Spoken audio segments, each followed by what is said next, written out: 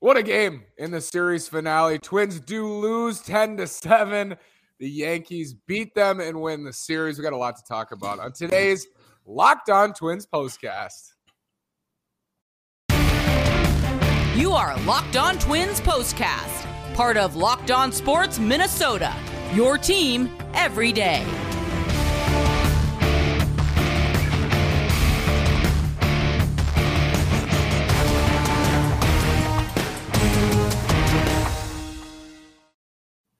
And welcome to another edition of our Locked On Twins postcast. Today is Thursday, June 9th.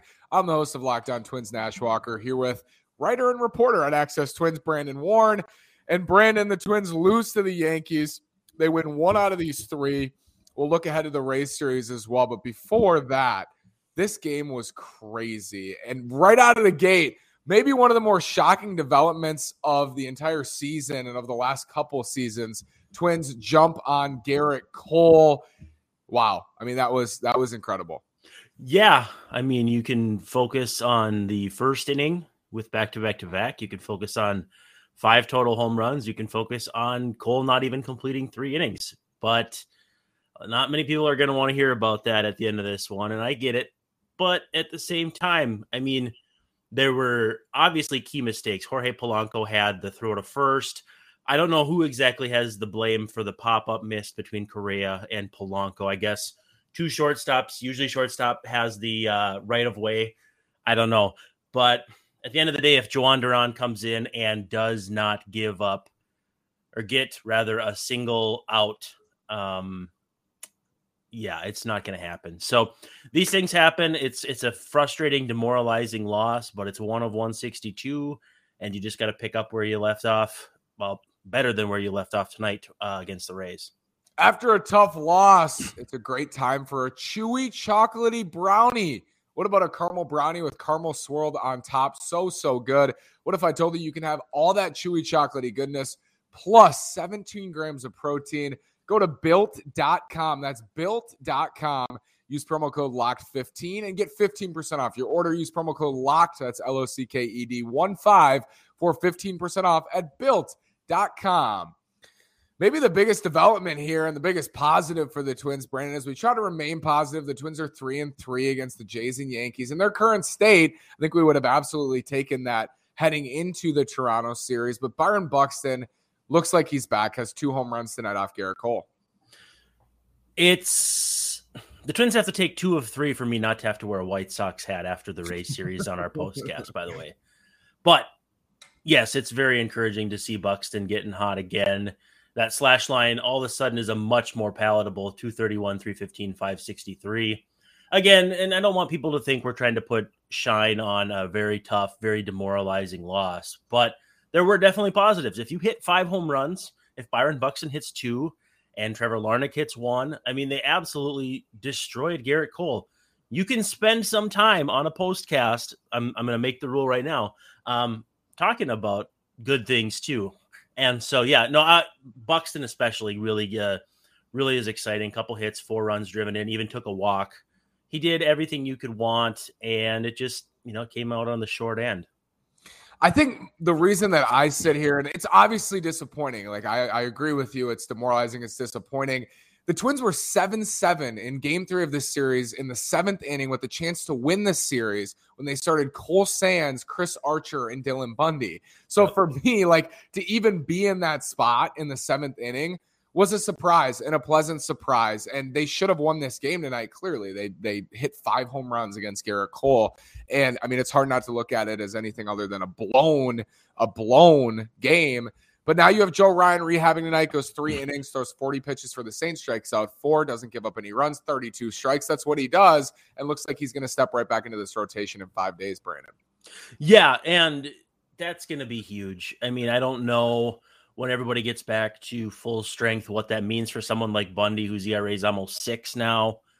Again, I've written that I think Archer could help them in the bullpen. I'm not as certain about Bundy in that instance, but I don't think they're necessarily going to just dump him either. So I'm really not sure where you go from here, but getting healthy in the rotation can only be construed as a positive. And so, yeah, very enthused about it. I totally get why the Twins did not throw him to the Wolves against the Yankees tonight. 40 pitches, that would have been against this Yankees team probably about 2 innings. So, collective, let's see, 330 pitches, 340 pitches thrown tonight. So, yeah, that wouldn't have gotten very far, and the Twins would have been knee-deep into a bullpen that – and 2 people got upset about Tyler Duffy working the other night, and I get that because he pitched very poorly. But everybody that Twins fans would have rather seen in the meantime has given up runs since then. Duran, Smith, you name it. And so even Jovani Moran was good in the first inning tonight and then walked 3 and gave up a run. He looked good, but not as good as you'd hope. It flux right now, and so when Duran has a tough one, it's not surprising that just trickles upward. I wondered if this was going to happen for him tonight. He was kind of due to give up some runs, and even the best relievers will give up runs. He's a rookie reliever. Yeah. After all, didn't get his fastball up enough, I thought, tonight. Well, the Twins hit Aroldis Chapman hard, so It's not like even great hard-throwing closers are immune to this kind of thing. It was going to happen sooner or later, and against the Yankees, at least it's not people get mad when it's against the Tigers. When it's against the Yankees, it's like, all right, these things happen. And Sonny Gray sounds like through a successful or has a rehab or a bullpen today, excuse me. So it could be Joe Ryan, Sonny Gray when they go to Seattle in games 1 and 2, and the rotation could be slowly coming back together healthily. And you look at this weekend, I believe it's Devin Smeltzer Friday. Twins are going to see 2 good pitchers the first 2 days in Drew Rasmussen and Shane Baz, but they showed tonight they can get on some good starters. Hopefully Smeltzer gives you some length Friday. What do you expect to see out of Twins pitchers this weekend, Brandon? I didn't see Saturday is to be determined, and then Sunday I think they're back to Sands.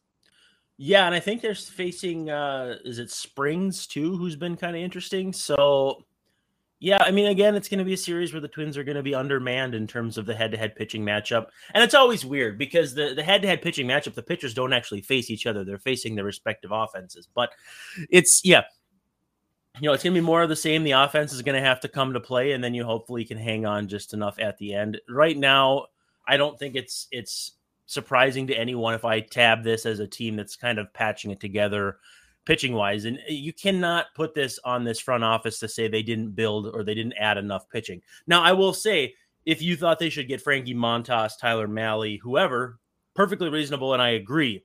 But with this level of injuries, the Twins would still be in a tough spot even with one more starter. So it comes at a frustrating time, and I totally get it.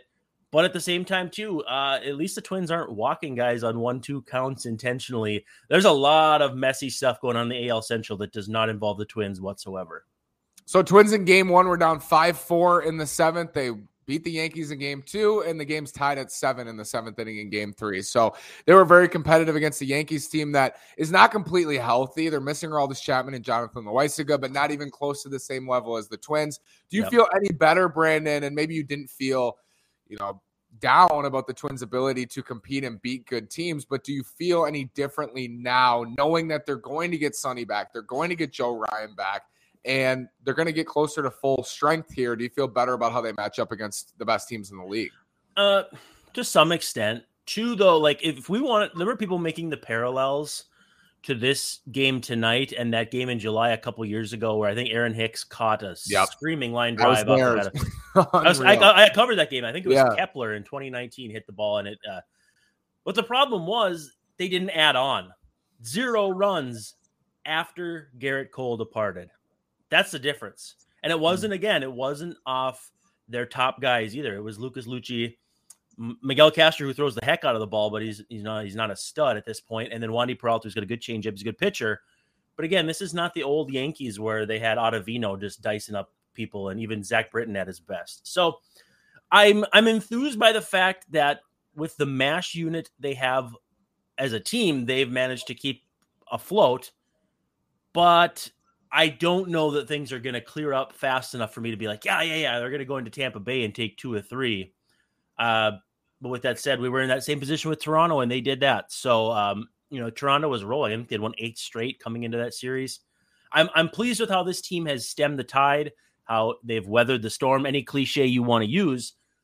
But I still don't feel great about the 26 men they have up right now, and it's not their fault. Twins are 33-26. Yes, 33-26. Brandon, thank you so much. Thanks, everybody, for joining us tonight. We'll be back for post-game soon. And we thank you for checking in, for commenting, for liking, watching.